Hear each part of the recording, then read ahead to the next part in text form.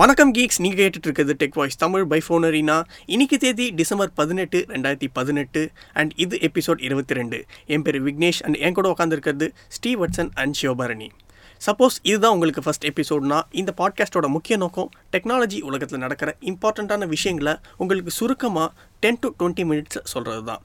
So இன்றைக்கி நியூஸ்க்குள்ளே நம்ம போகலாம்.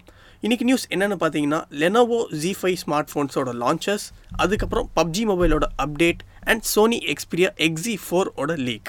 ஸோ மொதல் நியூஸ் என்னென்னு பார்த்தோம்னா, Lenovo Z5 Pro GT and Z5Sன்ற 2 ஸ்மார்ட் ஃபோனை லான்ச் பண்ணியிருக்காங்க. நம்ம ஃபஸ்ட்டு Z5Sக்கு வருவோம், ஏன்னா இதுதான் மிட் ரேஞ்ச் ஸ்மார்ட் ஃபோன் நினைக்கிறேன். ஸ்டீவர்ஸ், இந்த லெனோவோ Z5Sஸை பற்றி கொஞ்சம் சொல்லுங்கள். எப்பவும் இல்லாமல் திடீர்னு ஒரு லான்ச் இது, அதுவும் லெனோவோ. இல்லை, ஏற்கனவே Z5S பற்றி அவங்க டீஸ் பண்ணி தான் இருந்தாங்க. ஸோ இப்போ அஃபிஷியலாக லான்ச் பண்ணி இல்லை, ரொம்ப நாள் கழிச்சு மொபைல் லான்ச் பண்ணுறாங்க. போன மாதம் அவங்க மாதம் இப்போ லான்ச் பண்ணிட்டு தான் இருக்காங்க. ஓ, இந்தியாவில் பண்ணுறது இல்லை, அதனால நமக்கு அவ்வளோ தெரியாது. ஆமாம், சைனாவில் நிறையா பண்ணிட்டு தான் இருக்காங்க. ஓகே. ஸோ Z5S வந்து இன்றைக்கி அனௌன்ஸ் பண்ணி லெனோவோட லேட்டஸ்ட் மிட் ரேஞ்சு. ஸோ ஏற்கனவே நிறைய மிட் ரேஞ்ச் இருக்குது லெனோவோவில் Z5 சீரீஸில். ஸோ இது வந்து ஃபஸ்ட்டு 710 ப்ராசஸர் கரெக்டாக? லெனோவோவுக்கு ஃபஸ்ட்டு 710. ஓகே. அப்புறம் வாட்டர் ட்ராப் நாச் இருக்குது. 6.3 inch full HD. Okay. So 6GB ram வரைக்கும் இருக்குது. ஆண்ட்ராய்டு பை வேறு out of the box. Okay. சைனாவில் ZY10 ரன் ஆகுது. அண்ட் இது வந்து ட்ரிபிள் கேமராஸ். ஆமாம், 16 மெகா பிக்சல் வந்து ordinary camera. Okay. So secondary 8 mega pixel telephoto lens 2x ஜூமுக்கு. ஸோ இன்னொரு கேமரா டெப்த் சென்சிங்க்கு 5 மெகா பிக்சல் கேமரா. ஸோ ஃப்ரண்ட்லேயும் 16 மெகா பிக்சல் கேமரா இருக்குது. ஓகே. ஸோ பேக் வந்து கிளாஸு வித் கிரேடியன்ட்டு. நான் எல்லாமே கிரேடியன்ட் யூஸ் பண்ண ஆரம்பிச்சிட்டாங்க. இவங்களும் கிரேடியன்ட்டு பேக்கு. இவங்களும் எவ்வளோ நாள் தான் காத்துக்கிட்டு இருப்பாங்க. So back 2.5D Corning Gorilla glass. So அவ்வளோ சீக்கிரத்தில் உடையாது. ரைட்டு. ஸோ இதில் வந்து மோட்டரோலா மாதிரி P2I ஸ்பிளாஷ் ரெசிஸ்டன்ட் கோட்டிங் வேறு இருக்குது. ஓகே. ஸோ இது வந்து வாட்டர் ரெசிஸ்டன்ட் கிடையாது, ஸ்பிளாஷ் ரெசிஸ்டன்ட். மோட்டரோலா எல்லா ஃபோன்ஸும் ஸ்பிளாஷ் ரெசிஸ்டன்ட் தான், அதே மாதிரி இதுவும். Okay. So 3300 mAh battery, fast சார்ஜிங்கும் இருக்குது. ரைட்டு. ஸோ இதுதான் இதோட main specs. So triple camera and water drop notch. இப்போ வர எல்லா ஸ்மார்ட் ஃபோன்லேயும் இது வந்து ஒரு மேண்டேட்ரியான ஒரு இதுவாக இருக்குது. ஆமாம். ஸோ அது கண்டிப்பாக 2019 வந்து ஒரு ட்ரெண்டிங்கான கீவேர்டு இது. ட்ரெண்டாக ஆரம்பிச்சிச்சு. அடுத்த வருஷம் இன்னும் நிறைய ஃபோன்ஸு இதே ட்ரெண்டில் வர்றதுக்கு சான்ஸ் இருக்குது. சிவா, இப்போ வந்து மோட்டோரோலா ஒரு 2 வருஷத்துக்கு முன்னாடி, அதாவது லெனோவோ வாங்கிறதுக்கு முன்னாடி சூப்பராக போய்கிட்டு இருந்தது. அவங்களோட ஸ்மார்ட் ஃபோனோட குவாலிட்டியாக இருக்கட்டும், அப்படி இல்லைன்னா அவங்க கொடுக்குற அப்டேட்ஸாக இருக்கட்டும், எல்லாமே ஒரு நல்ல பாத்தில் போயிருந்தது. ஆனால் லெனோவோ மோட்டோரோலா வாங்கினதுக்கப்புறம் அது எல்லாத்தையும் முடிச்சு விட்டா மாதிரி எனக்கு தோணுது. இப்போ வர மோட்டோரோலா நான் முன்னாடிலாம் மோட்டோரோலா லான்ச்னாலே நான் எதிர்பார்த்துக்கிட்டு இருப்பேன். இப்போலாம் மோட்டோரோலா சரி இதுவும் லான்ச் ஆகுது ஓகே அப்படின்ற ஒரு ஃபீலிங் தான் இருக்குது. அதை பற்றி உங்களோட ஒப்பீனியன் என்ன? எந்த கம்பெனியுமே இன்னொரு கம்பெனியை வாங்குறது எதுக்குன்னா, அவங்கக்கிட்ட இவங்களுக்கு தேவையான ஏதாவது ஒரு விஷயம் இருந்ததுன்னா அதை யூஸ் பண்ணிக்கிறதுக்கு தானே தவிர வாங்குற கம்பெனியை வளர்த்து விடுறதுக்காகலாம் கிடையாது. ரைட்டு. இப்போ மோட்டோரோலா கிட்டேருந்து லெனோவோ எதை எடுத்துக்கிட்டாங்க?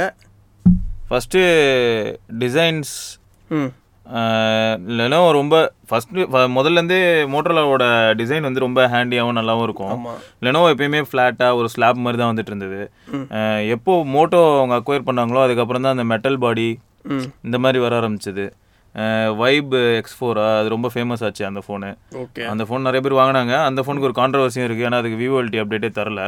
பட் அந்த ஃபோன் பார்த்தீங்கன்னா உங்களுக்கு நீங்கள் மோட்டோரோலா ஃபோன்ஸ் செக் பண்ணிங்கன்னா மோரலஸ் ஒரே மாதிரி இருக்கும். நல்ல ஃப்ரேம், நல்ல ஹோல்ட் பண்ணுறதுக்கான எபிலிட்டி எல்லாம் நல்லா இருந்தது. இந்த K7 சீரீஸும் அதே மாதிரி தான் நினைக்கிறேன். அவங்களோட அந்த கிட்டத்தட்ட நீங்கள் கம்பேர் பண்ணாலே தெரியும். இப்போது லெனோவோவில் Note 4 Note 3லாம் பார்த்தீங்கன்னா ரொம்ப ஒரு ஃப்ளாட் ஸ்லாபு, ஒரு பிளாஸ்டிக் அப்படி தான் இருக்கும். அதுக்கப்புறம் அந்த ஃபோன்ஸ் எல்லாம் கிட்டத்தட்ட மோட்டோரோலா அவங்க அக்வயர் பண்ணதுக்கப்புறம் அவங்க வெளியில் வந்த ஃபோன்ஸ் எல்லாமே ஓரளவுக்கு டீசெண்டாக இருக்கும். இதுதான் அதே மாதிரி இப்போ பார்த்தீங்களா, வட்சன் சொன்னாங்கல்ல இந்த மாதிரி மோட்டோரோலாவோட ஸ்பிளாஷ் ரெசிஸ்டன்ட் அந்த கோட்டிங் இருக்குன்னு. இதுக்கு முன்னாடி இருந்ததா? ஸ்டார்டிங்லேருந்து அதெல்லாம் கிடையாது. பட் கிட்டத்தட்ட மோட்டோரோலா கிட்டேருந்து லெனோவோ பயன்பட்ட மாதிரி, லெனோவோ கிட்டேருந்து மோட்டோரோலா பயன்பட்ட மாதிரி எனக்கு தோணலையே. ஏன்னா லெனோவோ நமக்கு எல்லாருக்குமே தெரியும், அவங்க வந்து கரெக்டான டைமில் அப்டேட் விட மாட்டாங்க. இல்ல ரொம்ப அது கரெக்ட் லேட்டா தான். சில ஃபோன்ஸ்க்கு வந்து இன்னும் update வரல. அதே மாதிரி இப்போ மோட்டோ இருக்குல்ல, அதே மாதிரி அதான் அவங்க பெற்ற பையன் போல இருக்கு. ஓஹோ. ஸோ லெனோவோ கிட்ட இருந்து எப்படி ஸ்லோவாக அப்டேட் விடுறது அப்படின்னு கற்றுக்கிட்டாங்க. எனக்கு தெரிஞ்சு இப்போ ஃபோன்ஸ் உங்களுக்கு வந்து அப்டேட்டை ஒருத்தர் வந்து அப்டேட் ரொம்ப முக்கியம்னு நினைக்கிற யாராக இருந்தாலும் சரி, அவங்க எல்லாருக்குமே ரெக்கமெண்ட் பண்ணுற ஒரே விஷயம் என்னென்னா, நீங்கள் உங்களுக்கு இப்போ மோட்டோவில் வந்து எனக்கு அப்டேட் ரெகுலராக வர மாதிரி ஃபோன் வேணும் அப்படின்னு தோணுச்சுன்னா 1 பவர் போகிறது பெட்டர். இதுவே ஆண்ட்ராய்டு 1. ஆமாம், ஆண்ட்ராய்டு 1. இதுவே நீங்கள் நோக்கியாவில் எடுத்துக்கிட்டிங்கன்னா எல்லா ஃபோன்ஸுமே ஆண்ட்ராய்டு 1 தான். ஸோ உங்களுக்கு பிரச்சனையே கிடையாது. இதை தவிர ஷாயமியில் எடுத்திங்கன்னா Mi A2 இந்த மாதிரி ஆண்ட்ராய்டு 1 பிளாட்ஃபார்மில் இருக்க டிவைசஸ் நீங்கள் தேடி கண்டுபிடிச்சி உங்களுக்கு பிடிச்சிருந்ததுன்னா அந்த மாதிரி வாங்குறது பெட்டர். அதாவது அப்டேட் எனக்கு வேணும் அப்படின்னு நினைக்கிறவங்கலாம். ஓகே. ஸோ இந்த லெனோவோ இது வந்து இப்போதைக்கு சைனாவில் மட்டும்தான் அனௌன்ஸ் பண்ணியிருக்காங்க. அண்ட் சைனா வந்து already it's over crowded market. கரெக்டாக ஷாமி இருக்குது, OnePlus இருக்குது, அதுக்கப்புறம் வாவே இருக்குது, அப்புறம் அதோட சப் பிராண்ட் ஹானர் இருக்குது. இல்லை ப்ளஸ் அங்கே ஆப்பிள் வந்து ரொம்ப ஃபேமஸ். எல்லாமே இருக்குது. ஆனால் பிரச்சனை என்னென்னா அவங்க எந்த பிராண்டனாலும் எப்படினாலும் ரெஸ்ட்ரிக்ட் பண்ணுவாங்க. இப்போ ஆல்ரெடி குவால்காம் வந்து ஆப்பிள் மேலே கேஸ் போட்டுட்டு இருக்காங்க இல்லையா, அவங்க டிவைஸ்லாம் விற்கக்கூடாதுன்னு. ஸோ இந்த மாதிரி நிறையா இப்போ சைனாவில் ஒரு விஷயம் நடக்குதுன்னா, சைனீஸ் கவர்மெண்ட் வந்து இந்தியன் கவர்மெண்ட் அளவுக்கு ஃப்ளெக்சிபிள் கிடையாது ஃபர்ஸ்ட்டு. ஸோ அவங்களுக்கு நேட்டிவ் பிராண்ட்ஸே நிறையா, நம்மளுக்கு அதான் இப்போ நேட்டிவ் பிராண்ட்ஸ் நிறையா. அதை நம்ம கணக்கெடுத்து பார்த்தோன்னா பெரிய பிராண்ட்ஸ் நேட்டிவ்லேயே பார்த்தீங்கன்னா 4-5 பிராண்ட் தான் இருக்கும். இப்போ ஓப்போ, விவோ எல்லாம் மொரலஸ் அவங்க எல்லாருமே ஒன்று தான், அதான் உண்மை. அவங்க ஊரில் கண்டிப்பாக அதெல்லாம் தெரியும். பட் இந்தியன்ஸ்க்கு தெரியுமான்னு தெரில. அதே மாதிரி ஷாயமி இருக்குது, அப்புறம் ஹோவே இருக்குது, அப்புறம் அதுக்கப்புறம் லெனோவோ இருக்குது. OnePlusலாம் அங்கே கம்ப்ளீட்டாக வேறு. இங்கே தான் OnePlus வந்து நமக்குலாம் தெரியும், ஆக்சிஜன் உயே இதெல்லாம் சொல்கிறோம். அங்கே வந்து OnePlus வந்து நைட்ரஜன், அது கம்ப்ளீட்டாக டிஃப்ரெண்ட். ஹைட்ரஜனில் இருக்கும், அது வந்து கம்ப்ளீட்டாக டிஃப்ரெண்ட்டு. இங்கே அதனால் இங்கேக்கும் அங்கேக்கும் எதையுமே கம்பேர் பண்ணவே முடியாது. இல்லை, நான் கம்பேர் பண்ணல. ஏன்னா இது வந்து இப்போதைக்கு சைனாவில் தான் லான்ச் ஆகிட்டுருக்கு. ப்ளஸ் சைனாவில் வந்து நான் இது வரைக்கும் ஒரு 4 வாட்டி சைனா போயிருக்கேன். நான் எங்கே பார்த்தாலுமே ஐஃபோன் தான் யூஸ் பண்ணிக்கிட்டு இருக்காங்க. ஸோ அந்த மாதிரி ஒரு ஐஃபோன் கிரேஸ் பாப்புலேஷனில் வந்து இந்த மாதிரி லெனோவோ Z5S ஸ்மார்ட் ஃபோன் வந்து ஒரு ஹிட் ஆகும்னு நீங்கள் நினைக்கிறீங்களா? அதுக்கு ஈஸியாக பதில் சொல்லலாம். ஆக்சுவலாக நீங்கள் விசிட் பண்ணேன்னு சொன்னதெல்லாம் எப்படியும் ரூரல் ஏரியாஸாக இருக்காது. இப்போது சென்னையில் நீங்கள் பார்த்தீங்கன்னா எல்லாருக்கிட்டையும் மேக்ஸிமம் வெறும் லீடிங் பிராண்டோட ஃபோன்ஸை தான் பார்க்க முடியும். அதுவும் முக்கியமாக ஆன்லைனில் சேல் ஆகக்கூடிய மாடல்ஸ் தான் எல்லோரும் வாங்குவாங்க. ஏன்னா எல்லாருக்குமே இன்டர்நெட் ஆக்சஸ் உண்டு. அது மட்டும் இல்லாமல் பெரியவங்கலேருந்து எல்லாருக்குமே சப்போர்ட் வந்து சின்ன பசங்க இப்போது அவங்களுக்கு தெரிகிற அளவுக்கு பெரியவங்களுக்கு தெரிய போகிறதில்ல. ஸோ யங்கர் ஜென்ரேஷன் எல்லாரும் மேக்ஸிமம் பார்த்தீங்கன்னா நெட் யூஸ் பண்ணுறதுனால அவங்களுக்கு தெரியும் எந்த ஃபோன் வாங்கலாம் வாங்கக்கூடாதுன்னு. ஸோ எல்லாரும் ஆன்லைனில் தான் வாங்குறாங்க. இதுவே நீங்கள் அப்படியே சென்னையை விட்டு வெளியில் செங்கல்பட்டுலாம் தாண்டி போக ஆரம்பிச்சிங்கன்னா எங்கே பார்த்தாலும் ரீட்டைல் ஸ்டோர்ஸ் தான் இன்னும் டாப்பில் இருக்குது. அப்படி ரீட்டைல்னு போகிறனால என்ன ஆகிடும்னா, நீங்கள் இன்னும் சவுத்துக்கு போக ஆரம்பிச்சிங்கன்னா உங்களுக்கு ஓப்போ, விவோ தான் இருக்கலே பெஸ்ட்டு ஃபோனாக தெரியும். பட் நமக்கு தெரியும் ஓப்போ, விவோ பெஸ்ட்டு தான், ஒத்துக்கிறேன். அதாவது எல்லா பிராண்ட்ஸும் நல்ல பிராண்ட் தான், யாரையுமே நம்ம குறை சொல்ல வேண்டாம். பட் ஓப்போ, விவோன்னு எடுத்துக்கிட்டிங்கன்னா அவங்க மார்க்கெட்டிங் இந்த மாதிரி நிறைய ஏரியாஸில் அவங்க ஸ்பெண்ட் பண்ணுறதுனால என்ன பண்ணுறாங்க, அவங்க டிவைஸ் வந்து ஆஃப்லைனில் அதுவும் கண்டிப்பாக காஸ்ட்லியாக இருக்கும். அதே ஸ்பெசிஃபிகேஷனில் வேறு ஏதாவது ஃபோனை நீங்கள் ஆன்லைனில் ட்ரை பண்ணிங்கன்னா அப்படியே டிட்டோ இருக்கும். இப்போ ரியல்மி எடுத்துக்கோங்க. ரியல்மி அப்படியே ரியல்மி 2 ப்ரோ தான் ஓப்போவில் வேறு ஏதாவது ஃபோன் இருக்கும். அந்த ஃபோன் பார்த்தீங்கன்னா எப்படியும் 20+ இருக்கும். பட் ரியல்மி வந்து உங்களுக்கு 13,000 12,000 அப்படி இருக்கும். ஸோ இந்த மாதிரி டிஃப்ரென்ஸ்லாம் ரூரல் ஏரியாஸில் தெரியாது. அவங்களாம் மேக்ஸிமம் பக்கத்தில் எங்கே போய் வாங்க முடியும், ஏதாவது ரீட்டைல் அவுட்லெட்ஸ் தான் போய் ட்ரை பண்ணுவாங்க. இப்போ இந்த சப் பிராண்ட்லாம் கொண்டு வராங்கல்ல ஒரு கம்பெனியும், அது வந்து இந்த மாதிரி காஸ்ட் கட்டிங்காக தான் அதை கொண்டு வராங்களா எப்படி? அது ஆக்சுவலாக உண்மையாக சொல்லணும்னா நம்ம ஒன்று பண்ணலாம். இதுக்கப்புறம் ஒரு தடவை ஆட் பற்றி பேசுவோம்ல, அப்போ சப் பிராண்டையும் சேர்த்துக்கலாம். நோட் பண்ணி வச்சுக்கோங்க. ஏன்னா சப் பிராண்ட் வந்து டக்குன்னு எக்ஸ்பிளைன் பண்ணலான்றது ஒன்றும் இல்லை. பட் அதை ஆடோட சேர்த்து பண்ணும்போது நல்லா பண்ணலாம். Okay right. ஸோ இந்த லெனோவோ Z5S வந்து honey orange, grey, titanium crystal blue கலர்ஸில் வருது. அண்ட் இதோட ஸ்டார்டிங் ப்ரைஸ் என்னென்னு பார்த்தீங்கன்னா 1399 யுவான்ஸ், அதாவது இந்தியன் ருபீஸ் படி 14,410. அடுத்த நியூஸ் நம்ம பார்ப்போம். லெனோவோ Z5லேயே ஒரு டாப் எண்ட் மாடலில் லான்ச் பண்ணியிருக்காங்க. அது என்னன்னு பார்த்தோம்னா pro GT. And this is the first smart phone to come with Snapdragon 855 and 12 GB of ram. இப்போ வந்து கொஞ்ச நாள் முன்னாடி தான் மெக்லாரன் எடிஷன் லான்ச் பண்ணாங்க 10 GB ரேமோட. அண்ட் நம்ம பேசிக்கிட்டு இருந்தோம் 10 GBயே கொஞ்சம் ஓவரு அப்படின்னு. இப்போ பார்த்தீங்கன்னா இவங்க 12 GB ரேமோட லான்ச் பண்ணியிருக்கானுங்க.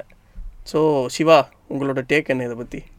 அண்ட் இவங்க என்ன சொல்கிறாங்கன்னா 50 ஆப்ஸை வந்து நீங்கள் ஒரே டைமில் ஓப்பன் பண்ணலாம். அதாவது ஒரே டைம்னா 1 by 1 ஓப்பன் பண்ணலாம், எல்லாம் ஓப்பனில் இருக்கும், எல்லாம் ஓகே தான். பட் யார் இப்போ 5 ஆப்புக்கு மேலே யூஸ் பண்ண போகிறா? அதை தான் நான் கேட்குறேன். இது பண்ண முடியாதுன்ற ஒரு பண்ண முடியாதுன்னு நினைச்சவங்க மார்க்கெட்டிங் தான் கண்டிப்பா 12 GB எல்லாரும் வாங்குவாங்கல்ல, மற்ற எதுலையுமே இல்லை 12 GB. ஆனால் இவங்க கொண்டு வரது வந்து நான் என்ன சொல்கிறதுன்னு எனக்கே தெரில. இவங்க எப்படியும் கண்டிப்பாக டெவலப்பர்ஸ் ஃப்ரெண்ட்லியாக இருப்பாங்களான்னு எனக்கு சந்தேகமாக இருக்குது. ரொம்ப கஷ்டம்.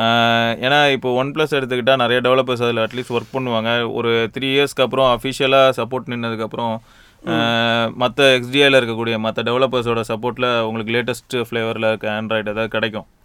OnePlus யூஸர் அதையாவது யூஸ் பண்ணலாம். ஃபார் எக்ஸாம்பிள் இப்போ 60 மெக்லாரன் எடிஷன் நேரம் வாங்கியிருந்தாங்கன்னா கூட 2021, 22 கூட அப்போதைய லேட்டஸ்ட் ஆண்ட்ராய்டு வெர்ஷன் என்னமோ யூஸ் பண்ண முடியும். இவங்களும் அந்த மாதிரி சப்போர்ட் பண்ணாங்கன்னா இவங்களோட 12 GB ரேமுக்கு ஒரு மரியாதை இருக்குது. அவ்வளோதான், வேற என்ன சொல்கிறது. அந்த 12 GB இல்லாமல் 12 GB வெர்ஷனில் 512 GB ஸ்டோரேஜ் வேறு. கரெக்ட். அண்ட் இப்போ இந்த 1 TB 2 TB எக்ஸ்பேண்டபிள் ஸ்டோரேஜ் எல்லாம் சொல்றாங்கல்ல. இப்போ நம்ம கிட்ட இருக்கிற மேக்ஸிமம் மெமரி கார்டே எவ்வளோன்னு பார்த்தோன்னா 512 GB தான். ஸோ 1 TBன்றது வந்து எப்படி அவங்க கணக்கு பண்ணுவாங்க? மார்க்கெட்டிங் தான் நடக்காது. ஃபியூச்சருக்கு சப்போர்ட் பண்ணும். 1 TB மெமரி கார்டு வந்தா இந்த ஃபோன்ல சப்போர்ட் பண்ணுன்னு சொன்னா நீங்க அந்த ஃபோன் வாங்குவீங்களா இல்லையா? கரெக்ட் தான்.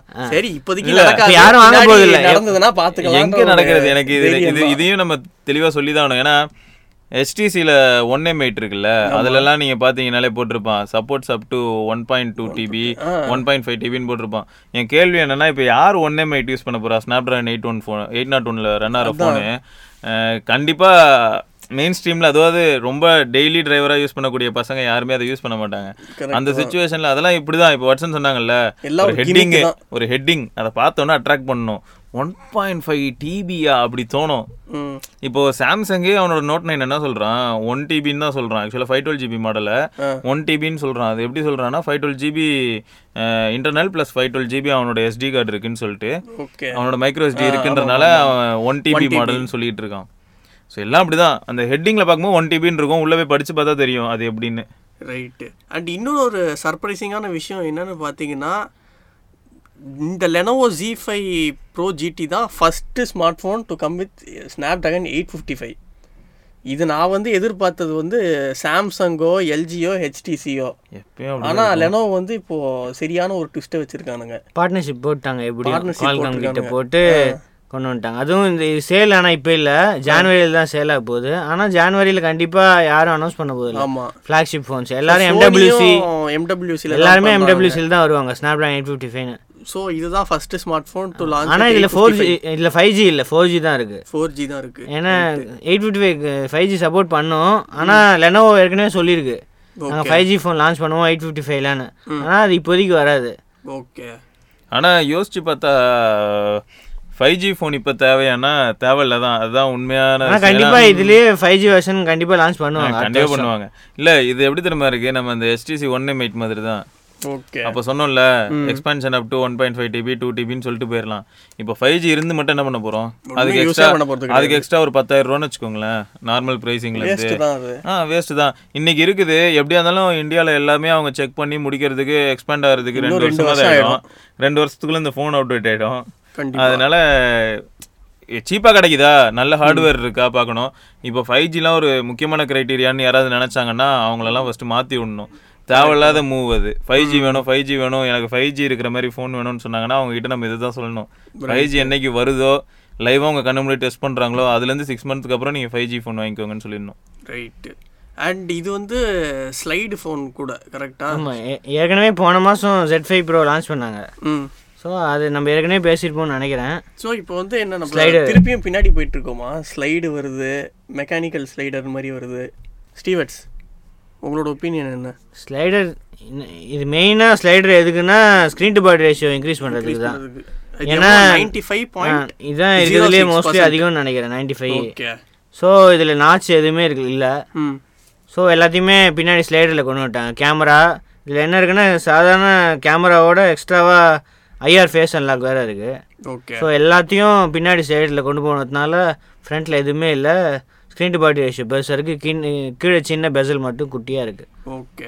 அண்ட் இது ஸ்டோரேஜ் வேரியண்ட்டில் எப்படி ஸ்டீவர்ட்ஸ்? இதில் நிறைய ஸ்டோரேஜ் இருக்குது. 128 GB ஸ்டார்டிங்கே 128, 6 128, ஓகே, 8 128 இருக்குது, 8 256, 8 512, 4 வெர்ஷன் இருக்குது. ஓகே. இது வந்து டியூவல் கேமரா தான் கரெக்டாக? ஆமாம், இது டியூவல் கேமரா தான். 16MP சோனி சென்சாரு, ரெண்டுமே சோனி சென்சார் தான். ஒன்று IMX 519, இன்னொன்று வந்து 24MP IMX 576. ரெண்டுமே f1.8 அப்பச்சு சோனி சென்சார். ஓகே. ஃப்ரண்ட்டில் வந்து 16MP கேமரா, அது ஸ்லைடரில் வந்துடும் பின்னாடி. ஓகே. ஸோ பேட்ரி கொஞ்சம் கம்மியாக தான் இருக்குது, 3350 mAh தான் பேட்ரி. ஸோ இவ்வளோ பெரிய டிஸ்பிளே, இந்த ப்ராசரு இவ்வளோ இதுக்கு கொஞ்சம் கம்மி தான். ஏன்னா ஸ்லைடரில் வந்து பின்னாடி நிறைய பேட்ரி போட்டால் கொஞ்சம் வெயிட் அதிகமாகிடும். ஸோ நம்ம பிடிக்கிறதுக்கு ஸ்லைடரில் டிஸ்பிளே பார்ட் வந்து கொஞ்சம் மெல்லிஸாக இருக்க மாதிரி இருக்கும், பின்னாடி கொஞ்சம் ஹெவியாக இருக்க மாதிரி இருக்கும். ஓகே. ஸோ அப்புறம் திக்னஸ் வேறு இன்க்ரீஸ் ஆகும். ஏன்னா ஃபோனோட பாடியிலே பேட்ரி வச்சா அவ்வளோவா திக்காக தெரியாது. இதில் வெறும் ஸ்லைடரில் அதில் மட்டும் வச்சா ஸ்லைடர் வேறு, இது வேறு இருக்குது, இது ரெண்டு பார்ட் இருக்குது.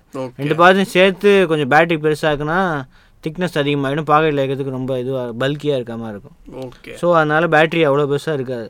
இதுதான் ஒரு டிஸ்அட்வான்டேஜ் ஸ்லைடரில். ரைட்டு சிவா. அண்ட் இது வந்து ஒரு ஜென்ரல் கொஷின் தான். ஒரு 3 years முன்னாடி எடுத்துக்கோங்களேன். 3 years முன்னாடி சாதாரணமாக இருந்தது செல்லு. அதுக்கு அடுத்த வருஷம் வந்து ஃபிங்கர் பிரிண்ட் ஸ்கேனர் வந்து இம்ப்ளிமெண்ட் பண்ண ஆரம்பித்தாங்க. அது நம்ம வந்து ஆஹா சூப்பர் அப்படின்னு பார்த்தோம். அதுக்கு அடுத்து டபுள் கேமரா, ட்ரிபிள் கேமரான்னு போக ஆரம்பித்தாங்க. ஆஹா ஓஹோன்னு பார்த்தோம். இப்போ வந்து இன்டிஸ்பிளே சென்சார் வந்துருக்கு. அதையும் இப்போ நம்ம வந்து ஒரு ஆச்சரியத்தோடு தான் பார்க்குறோம். இப்போ இதெல்லாம் போக இப்போ வந்து ரேம் ஏற்றுறத வந்து நம்ம ஆஹா ஓன்னு பார்க்க ஆரம்பிச்சிட்டோம். இது வந்து எப்படி இப்போது ஸ்மார்ட் ஃபோன் வந்து ஒரு சேச்சுரேஷன் பாயிண்ட் வந்து டச் பண்ணிடுச்சா? இனிமேலேருந்து இந்த ரேமை வச்சு தான் எல்லா மேனுஃபேக்சரர்ஸும் ப்ளே பண்ணுவாங்களா எப்படி? எப்பயோ உண்மையை சொல்லணும்னா எப்பயோ ஃபோன் சேச்சுரேட் ஆகிடுச்சு. இவங்க எந்த மாதிரியான டிஃப்ரென்ஸ் ஃபஸ்ட்டு காட்ட ட்ரை பண்ணுறாங்கன்னா காஸ்மெட்டிக் சேஞ்சஸ் தான் அதிகமாக ட்ரை பண்ணுறாங்க. இன்டர்னலாக ஹார்ட்வேரில் என்ன தான் சேஞ்சஸ் பண்ணாலும் கரண்ட்டாக இப்போ இருக்கக்கூடிய ஆப்ஸ் ஆகட்டும், கேம்ஸ் ஆகட்டும், அதுக்கெலாம் இந்த ஹார்ட்வேர் ரொம்ப அதிகம் தான். ஓகே. பட் இவங்க ஏதாவது வித்தியாசம் காட்டின மாதிரி காட்டணும் இல்லையா? வேறு வழி இல்லைல்ல. நான் ஏதோ பண்ணேன் இது பண்ணேன்னு ஏதாவது சொன்னால் தானே நம்ம அடுத்த மாடல் இது பண்ணியிருக்காங்கன்னு தோணும்ல. யாருமே வந்து இப்போ 12GB ரேம் அவசியமா? இப்போ அவங்களே என்ன சொல்கிறாங்க, 50 ஆப் ஓப்பன் பண்ணலாங்கிறாங்க. ஓகே. 50 ஆப் வந்து யார் ஓப்பன் பண்ணுவான்னு யோசிச்சு பார்த்தா அவங்களுக்கே ஷாக்கிங்காக தான் இருக்கும். இப்போது இன்டர்நெட்டில் நீங்கள் அதுவும் யூடியூப்பில் பார்க்கலாம். ஸ்பீட் டெஸ்ட் பண்ணுற நிறைய பேர் ஸ்பீட் டெஸ்ட் லைவாக பண்ணி காட்டுவாங்க. அதாவது ஸ்பீட் டெஸ்ட்னா நம்பர் ஆஃப் ஆப்ஸ் ஒரு 15-16 ஆப் வச்சுக்கிட்டு 1 by 1 ஓப்பன் பண்ணிட்டு திரும்ப ரிட்டர்ன் ரிவர்ஸில் வருவாங்க, எல்லாமே ஓப்பனில் இருக்கான்னு செக் பண்ணுவாங்க. 15 ஆப்பே பெரிய விஷயமா எல்லாரும் பார்க்கும்போது 50 ஆப்லாம் இவங்க லிஸ்ட் அவுட் பண்ணுறாங்க. பட் இந்த இடத்துலையும் நான் இவங்ககிட்ட நிறைய கொஸ்டின் கேட்க முடியும். இப்போ அந்த பிராண்ட்லேருந்து யாராவது இங்கே இருந்தாங்கன்னா அவங்க கிட்ட என்னெல்லாம் கேட்கலாம்னா, 6GB ரேம் 8GB ரேம் இருக்கிற ஃபோன்லாம் கூட என்ன பண்ணணும்னா 16 ஆப்பில் ஏதாவது 1-2 ஹெவியாக இருக்கக்கூடிய ஆப்ஸை முடிச்சு விடும். அது ஏன் கில் பண்ணுது அப்படின்னு கேட்டால் நிறையா இருக்குது ரீசன்ஸு. ஏன்னா ரேம் மேனேஜ்மெண்ட்டை மட்டும் சொல்ல முடியாது, சில சமயம் பவர் மேனேஜ்மெண்ட்டும் உள்ளே வரும். ஓகே. ரேம் மட்டும் மேட்டர் இல்லை. இப்போ ஒரு சில ஆப் பேக்ரவுண்டில் இருந்துக்கிட்டு ஆப்பிட்ட பேட்டரி கன்சம்ஷன் இருந்ததுன்னா என்ன பண்ணும், ஆட்டோமேட்டிக்காக ஆண்ட்ராய்டே தூக்கி விட்டுரும் அதெல்லாம். ஓகே. இப்போ இவங்க 50 ஆப்னு சொல்கிறாங்க, கண்டிப்பாக அது நடக்க போகிறதில்ல. எப்படியும் ஃபஸ்ட் ஆப்லேருந்து 50th ஆப் போயிட்டு 50th ஆப்லேருந்து இப்போ ரிவர்ஸில் வந்தால் எத்தனை ஆப் ஓப்பனில் இருக்கும்? கரெக்ட். ஏன்னா அது ஆண்ட்ராய்ட் சைடில் தான் இருக்குது. சப்போஸ் எல்லா ஆப்பும் ஓப்பனில் இருக்கும்னு அவங்க சொன்னாங்கன்னா பேட்டரி பேக்கப் கேவலமாக இருக்கும். சும்மா மார்க்கெட்டிங் தான், அவ்வளோதான். ஸோ ஸ்டீவர்ட்ஸ், இந்த Z5 Pro GT இந்தியாவில் வர வாய்ப்பு இருக்கா? தெரில. லெனோவோ இப்போ எதுவும் ஃப்ளாக்ஷிப்பு ஹை அண்ட் ஃபோன்ஸ் விடுறதே இல்லை இந்தியாவில். எல்லாம் பேசிக் மாடலு லோ எண்டு தான் விடுறாங்க. ஸோ கஷ்டம்தான் இந்தியாவில் எக்ஸ்பெக்ட் பண்ணுறது. ஸோ சப்போஸ் வந்துருச்சுன்னா இதோட ப்ரைஸ் பாயிண்ட் என்னவாக இருக்கும்னு நினைக்கிறீங்க? சைனாலேயே ஸ்டார்டிங் ப்ரைஸ் வந்து 6GB 128GB 2691 அப்ராக்சிமேட்டாக 27,800 ரூபா. ஓகே. ஸோ இங்கே 35,000 30,000க்கு மேலே 30,000க்கு மேலே இருக்கும். ஸோ இது சைனாவில் வந்து எப்போ ஆர்டருக்கு ப்ரீ ஆர்டருக்கு அவைலபிளாக இருக்குது? 15 and it goes on sale from January 24th. ஆமாம். ஓகே. ஸோ இப்போதைக்கு இந்த மொபைல் வந்து 5G சப்போர்ட் கிடையாது, ஆனால் ஃப்யூச்சரில் பண்ணுறதா ஒரு அனௌன்ஸ்மெண்ட் கொடுத்துருக்காங்க. ரைட்டு.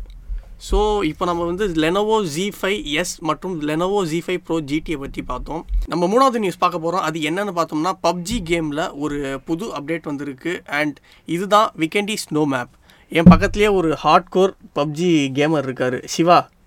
சொல்லுங்கள். இதை வந்து நீங்கள் தான் ஃபுல்லாக பேசணும்.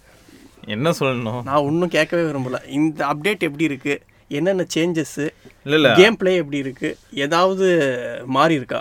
இல்லை, அப்டேட் வந்திருக்கு அவ்வளோதான். இப்போ இல்லை, இப்போ இந்த விக்கெண்டி அப்டேட் வந்து ரொம்ப பெருசாகவும் பேசப்படுது. ஏன் பெருசா பேசப்படுதுன்னா அந்த ஸ்னோ மேப்புங்கிற ஒரு வார்த்தைக்காக தான் பெருசா பேசப்படுது. நீங்க 1 வீக் முன்னாடியே நிறைய பேர் பீட்டெல்லாம் ட்ரை பண்ணியிருப்பாங்க. ஒரு புது என்வரான்மெண்ட்ல விளையாடுற மாதிரி ஒரு ஃபீல் இருக்கும். அந்த சவுண்ட்ஸ் எல்லாமே மாறி இருக்கும், டீடைலிங்லாம். ஸோ எல்லாரும் ஒரே மேப் விளையாண்டு இப்போ இந்த ஒரு 3 மேப் இருக்கு. அந்த 3 மேப்ல வந்து எப்பயுமே சாண்ட்ஹாக்னு ஒரு மேப் இருக்கு. அது வந்து ரொம்ப ஷார்ட்டஸ்ட் மேப் மாதிரி இருக்கும், சின்ன மேப்பு. அந்த சின்ன மேப்ல வந்து கேம் விளையாண்டாலே ரொம்ப இன்டென்சிவ் கேமிங் மாதிரி இருக்கும். டக்குன்னு விளையாண்டோமா வந்தோமா ஒரு 15 மினிட்ஸ்க்குள்ள கிட்டத்தட்ட முடிகிற ஸ்டேஜுக்கு போயிடும். இதுவே எராங்கல்னு ஒரு மேப் இருக்குது, அதான் ஃபர்ஸ்ட் இருந்த மேப்பு. அந்த மேப்பில் விளையாண்டா ஓரளவுக்கு மீடியமாக இருக்கும் ஃபீலு. அங்கே எப்பயுமே கேம் கரெக்டாக ஒரு 25 to 30 மினிட்ஸ் அந்த லெவலுக்கு போகும். அதில் விளையாண்டு பழகினவங்களுக்கு வந்து சாண்ட்ஹாக் ஓரளவுக்கு ரொம்ப பிடிக்கும். இன்னும் ஒரு சிலருக்கு எப்படின்னா இதில் நிறைய டைப் ஆஃப் அதாவது கேமிங் மென்டாலிட்டியே டிஃப்ரெண்ட்டாக இருக்கும். ஒரு சிலர் அக்ரெசிவாக ஆடுவாங்க, ஒரு சிலர் டிஃபென்சிவாக ஆடுவாங்க, ஒரு சிலர் கேம்ப் பண்ணி ஆடுவாங்க. ஸோ இந்த பொறுமையாக கேம்ப் பண்ணி எக்யூப் ஆகி உள்ளே வந்து விளையாடுறவங்கலாம் மேக்ஸிமம் மிராமர் ப்ரிஃபர் பண்ணுவாங்க. ஏன்னா அது இன்னொரு மேப்பு, அது வந்து இருக்கலே பெரிய மேப்பு, லே அவுட் வந்து இருக்கலே பெரிய லே அவுட்னா அந்த மேப் தான். ஸோ இப்போ கிட்டத்தட்ட 3 மேப் இருக்கு. இப்போ 4வது அந்த ஸ்னோ மேப் வரனால இவ்வளோ நாளாக விளையாண்டு எல்லாருக்கும் ஓரளவுக்கு அந்த 3 மேப்பும் அத்துப்படியாக இருக்கும். ஒரு சிலருக்கு 3 மேப்பில் ஏதாவது ஒரு மேப் பிடிக்காம போயிருக்கலாம், அதனால அது விளையாடாமல் இருப்பாங்க, அந்த மாதிரிலாம் இருக்கும். ஸோ இது வந்து ஒரு ரெஃப்ரெஷ்மெண்ட் அப்படியே ரெஃப்ரெஷ் பண்ணி விட்ட மாதிரி இருக்கும் எல்லாருக்கும். அது மட்டும் இல்லாமல் இது கொஞ்சம் டிஃப்ரெண்ட்டாக இருக்குது. ரீசன் என்னென்னா ஸ்னோவும் இருக்குது, அதே சமயம் அப்படியே க்ரீனரியாகவும் இருக்குது. திடீர்னு ஒரு சில இடம் கொஞ்சம் அப்படியே ட்ரையாக இருக்க மாதிரியும் இருக்குது. மேக்ஸிமம் ஏரியா வந்து கவர்ட் பை ஸ்னோ தான். பட் நல்லா இருக்கு, அந்த பில்டிங்ஸ் ஆகட்டும் எல்லாமே சூப்பரா இருக்கு பாக்குறதுக்கு. 6 கிலோமீட்டர் பை 6 கிலோமீட்டர் இருக்குன்னாங்க, அது பெருசாக தானே இருக்கும். 6 கிலோமீட்டர் பை 6 கிலோமீட்டர். ஆமா, கிட்டத்தட்ட இது எப்படி தெரியுமா இருக்கு, அந்த சாண்ட்ஹாக்னு ஒன்று சொன்னல இன்டென்சிவா இருக்கும், அதோட இது கொஞ்சம் பெரிய மேப் மாதிரி இருக்கு ஃபீல். விளையாடும் போது அப்படிதான் தெரியுது. ஆனா சாண்ட்ஹாக் குட்டி மேப். ஓகே. ஸோ இந்த வீக்கெண்டி அப்டேட்ல வந்து டைம் எவ்வளோ இருக்கு, எவ்வளோ நேரம் ஆடுற மாதிரி இருக்கு? இல்லை ஆடுறது வந்து அதான் சொல்கிறேன்ல, அந்த சேஃப் ஜோன் சொல்லுவாங்க எப்பயுமே, அந்த ஜோன் வந்து ஷ்ரிங்க் ஆகிட்டே வரும். ஸோ அதுக்குள்ளே அப்படியே கேம் இன்டென்சிஃபை ஆகிட்டே வரும். எல்லாருமே அந்த சேஃப் ஜோனை நோக்கி ஓடும்போது ஒருத்தர் பார்த்து சொல்கிற மாதிரி இருக்கும். ஸோ சுச்சுவேஷன் அதுதான். மிராமர் ரொம்ப பெரிய மேப்பு. இதில் வந்து எப்படி இருக்குன்னா எராங்கல் எப்படி இருந்ததோ அதே மொரலஸ் அதே மாதிரி இருக்கும். இதில் என்ன டிஃப்ரென்ஸ் இருக்குன்னா கேம் விளையாடும்போது எனிமீஸ் அவ்வளோ ஈஸியாக ஸ்பாட் பண்ண முடியாது. ஏன்னா எல்லா இடமும் கொஞ்சம் அப்படியே கிளார் அடிக்கிற மாதிரியே இருந்தது, ஒயிட்டா இருக்கிறனால எல்லா இடமும் பளிச்சுன்னு இருக்கும். ஓகே.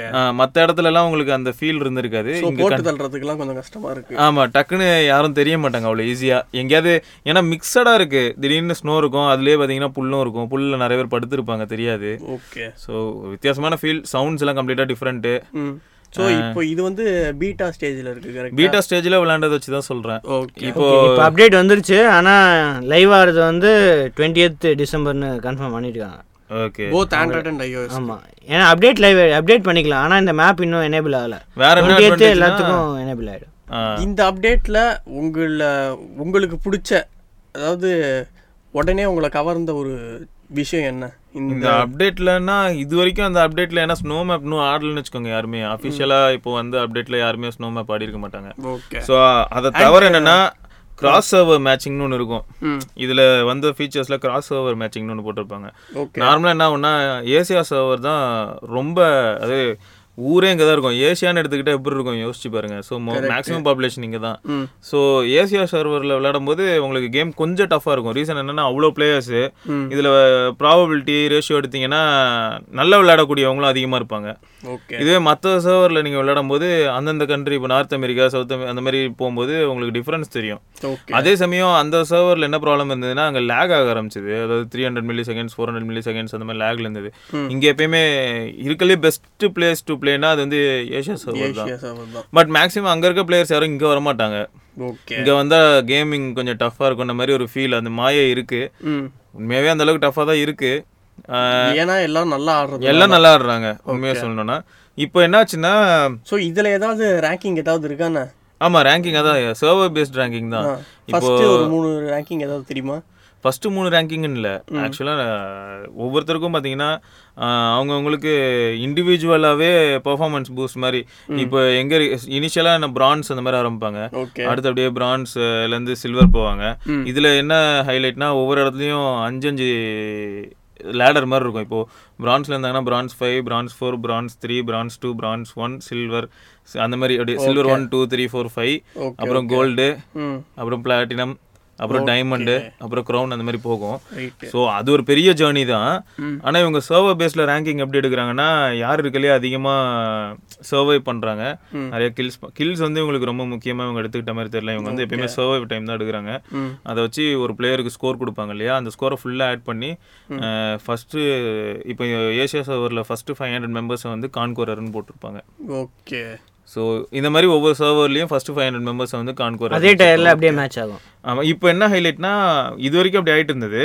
இப்போ இவங்க என்ன பண்ண போகிறாங்கன்னா கிராஸ் சர்வர். ஸோ இதுக்கு முன்னாடி என்ன ஆகுனா, அந்த சர்வரில் ஆள் இல்லைன்னா என்ன ஆகுனா பாட்ஸ் வரும்.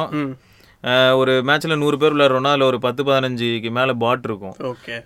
இப்போ வந்து என்ன ஆகுனா, அந்த 10-15 பேரை ஃபில் பண்ணுறதுக்கு வேறு சர்வர்லேருந்து கூப்பிட்டு வந்து இங்கே கூப்பிட்டுருவாங்க. ஸோ இனிமேல் கேம் வந்து எப்படி இருக்கும்னா கொஞ்சம் நல்லாயிருக்கும்.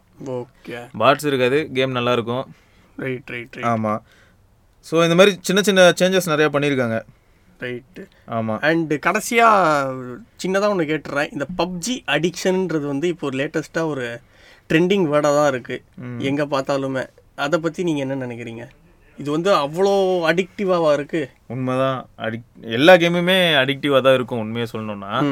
இது ஏன் இன்னும் அடிக்டிவாக இருக்குது? ஏன்னா Clash Royale, Clash of Clans இதை பற்றி நம்ம நிறைய மீம் பார்த்துருப்போம். கிளாஷ் ஆஃப் கிளான்ஸ்லாம் அல்டிமேட் நிறைய மீம் வந்திருக்கு. என்னவோ டாக்டர்கிட்ட கூப்பிட்டு போகிற மாதிரியும், இவர் எப்போ பார்த்தாலும் இதுலேயே அடிக்ட் ஆகிட்டாருன்ற மாதிரிலாம் மீம் வந்திருக்கு. அப்பயே ஸ்டூடெண்ட்ஸ் தான் மெயின். ஆமாம். இப்போது பப்ஜியில் என்ன ஒன்றுனா, இதுக்கு முன்னாடி விளையாண்ட கேம் வரைக்கும் என்ன ஒன்றா, நீங்கள் விளையாடுறீங்க, தனியாக விளையாடுறீங்க, யார் கூடயோ விளையாடுறீங்க, குளோபலாக அடிக்கிறீங்க, ஏதோ அப்படியே முடிஞ்சது.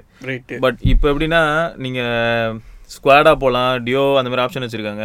ப்ளஸ் அதே சமயம் லைவாக இப்போ ஸ்குவாட்னா 4 பேர் இருக்கீங்கன்னா உங்கள் 4 பேர் கூட கம்யூனிகேட் வேறு பண்ணலாமா? ஓகே. ஸோ என்ன ஆகுது, இதுக்கு முன்னாடி கூட ஒரு கேம் நீங்கள் விளாட்றீங்க, 1 hour விளாட்றீங்க, போர் அடிக்கும். தனியாக உட்காந்து விளாட்றீங்க, ஒரு கண்டிஷனில் போர் அடிக்கும், ஃபோன் எடுத்து வச்சுட்டு போயிடுவீங்க. ஸோ அது மல்டிப்ளேயர் ஆப்ஷன் இருக்கிறது. மல்டிப்ளேயர் மட்டும் இல்லை, வாய்ஸ் இன்ட்ராக்ஷன் இருக்குல்ல உங்களுக்கு உங்கள் ஃப்ரெண்ட்ஸோட. இப்போ என்ன ஆகுது, நான் 1 hour நீங்கள் விளாண்டிங்கன்னா அந்த உங்களோட க்ளோஸ் ஃப்ரெண்டாக தான் இருப்பாங்க அந்த 3 பேர். அந்த 3 பேரோட நீங்கள் பேசிக்கிட்டே இருப்பீங்க, உங்களுக்கு நேரம் போகிறதே தெரியாது. கேம் ஏதோ போகுது வருது, ஏதோ ஒன்று ஆகுது. பட் நீங்கள் பேசிக்கிட்டே விளாட்றதுனால செம ஜாலியாக இருக்குமா? ஆமாம். அதனால் பசங்க பூரா அதை விட்டு வெளில வர்றது கஷ்டமாக இருக்குது. யாருமே எனக்கு தெரிஞ்சு மேக்ஸிமம் நிறைய பேர் சோலோ விளையாடவே மாட்டாங்க. ஓகே. இப்போ அந்த கான்குரர், அந்த ஸ்கோர் ஸ்லாப்லாம் சொன்னல, சோலோலலாம் பார்த்தீங்கன்னா க்ரௌன் இந்த மாதிரி டயர் இருக்குது, க்ரௌன் டயர்னு சொல்லுவாங்க. அந்த டயரில் இருக்கிறவங்களே கான்குரராக இருப்பாங்க சோலோவில். யாருமே தனியாக விளையாட மாட்டாங்க, எல்லாருக்கும் போர் அடிக்கும். மேக்ஸிமம் டியோ இல்லாட்டி ஸ்குவாட் தான் விளையாடுறாங்க. இதனால தான் யாருமே இந்த கேமை ஓரம் தள்ளாமல் அதிலே இருக்காங்க. ஏன்னா ஃப்ரீ டைம் எப்போ இருந்தாலும் சரி, நைட்டு தூங்குறதுக்கு முன்னாடி இதெல்லாம் ஆடுறாங்க, காலையில் இருந்து பல் விளக்குறதும் இந்த கேமில் தான் இருக்குது. நிறைய பேர் அப்படி தான் பார்த்துட்டு இருக்கேன். பட் இப்படி இருக்கிறது வந்து என்ன கேட்டால் நெகட்டிவ் தான். இவ்வளோ டைம் இதில் ஸ்பெண்ட் பண்ணி ஒரு யூஸும் இல்லை. உண்மையாக சொல்லணும்னா ஒரு நாளைக்கு ஒரு 1 hour இருக்கணும். 1 hour இல்லாட்டி 1.5 மணி நேரம் விளாட்லாம். அவுட்டோர் கேம்ஸ்க்கும் நம்ம இம்பார்ட்டன்ஸ் கொடுத்து தான் ஆகணும். இப்போ தான் நம்ம அந்த நேற்று தான் ஆக்டிவிட்டி ட்ராக்கர்லாம் பற்றி கூட பேசணும் இல்லையா. 1 hour அட்லீஸ்ட் அந்த மாதிரி ஏதாவது ஆக்டிவிட்டி பண்ணிவிட்டு அதுக்கப்புறம் கொஞ்சம் விளையாண்டாங்கன்னா ப்ராப்ளம் இல்லை. ஏன்னா இனிமேல் இருக்கக்கூடிய சிச்சுவேஷன் அப்படி தான். எல்லாருக்கும் ஹெல்த் ரொம்ப மோசமாக பாதிக்குமா, ஒரே இடத்துல உட்காந்து கேம் விளையாண்டுட்டு இருந்தாலும் வேலைக்கு ஆகாது. ஓகே. இப்போ வேலையாக இருக்கட்டும், இப்போ கேமாக இருக்கட்டும், நம்ம ஒரே இடத்துல தான் இப்போ உட்காந்துக்கிட்டு இருக்கோம். ஆமாம். நமக்கு அந்த ஸ்வெட்டிங்கிற அந்த ஒரு கான்செப்டே சில பேர் மறந்துட்டாங்க. ஆமாம். அதுவும் ஐடியில் உட்காந்துருக்கிறவங்க எல்லாம் என்னத்தை சொல்ல, ஃபுல்லாக ஏர் கண்டிஷன்டு. அவ்வளோதான். அவங்களுக்கு ஸ்வெட்டிங்னு ஒன்று நீங்களே ட்ரை பண்ணாலும் வரப்போகிறதில்ல. அதனால் எனக்கு தெரிஞ்சு கேமிங் அடிக்ஷன் வந்து அவாய்ட் பண்ணுறது நல்லது. ரைட்டு. ஆமாம். ஓகே. இந்த பப்ஜி மொபைல் வீக்கெண்டா கேம் பிளே வந்து நீங்கள் ஃபோனரினாவோட யூடியூப் சேனலில் போய் பார்க்கலாம். ஸோ இதெல்லாம் தான் டெக் உலகத்தில் இன்றைக்கி நடந்த இம்பார்ட்டண்ட்டான நியூஸ். இந்த பாட்காஸ்ட் உங்களுக்கு பிடிச்சிருந்ததுன்னா ரீட்வீட் பண்ணுங்கள் அண்ட் ஃப்ரெண்ட்ஸோட ஷேர் பண்ணுங்கள். Till then, this is Vignesh signing off. Srivatsan, Sivabharani.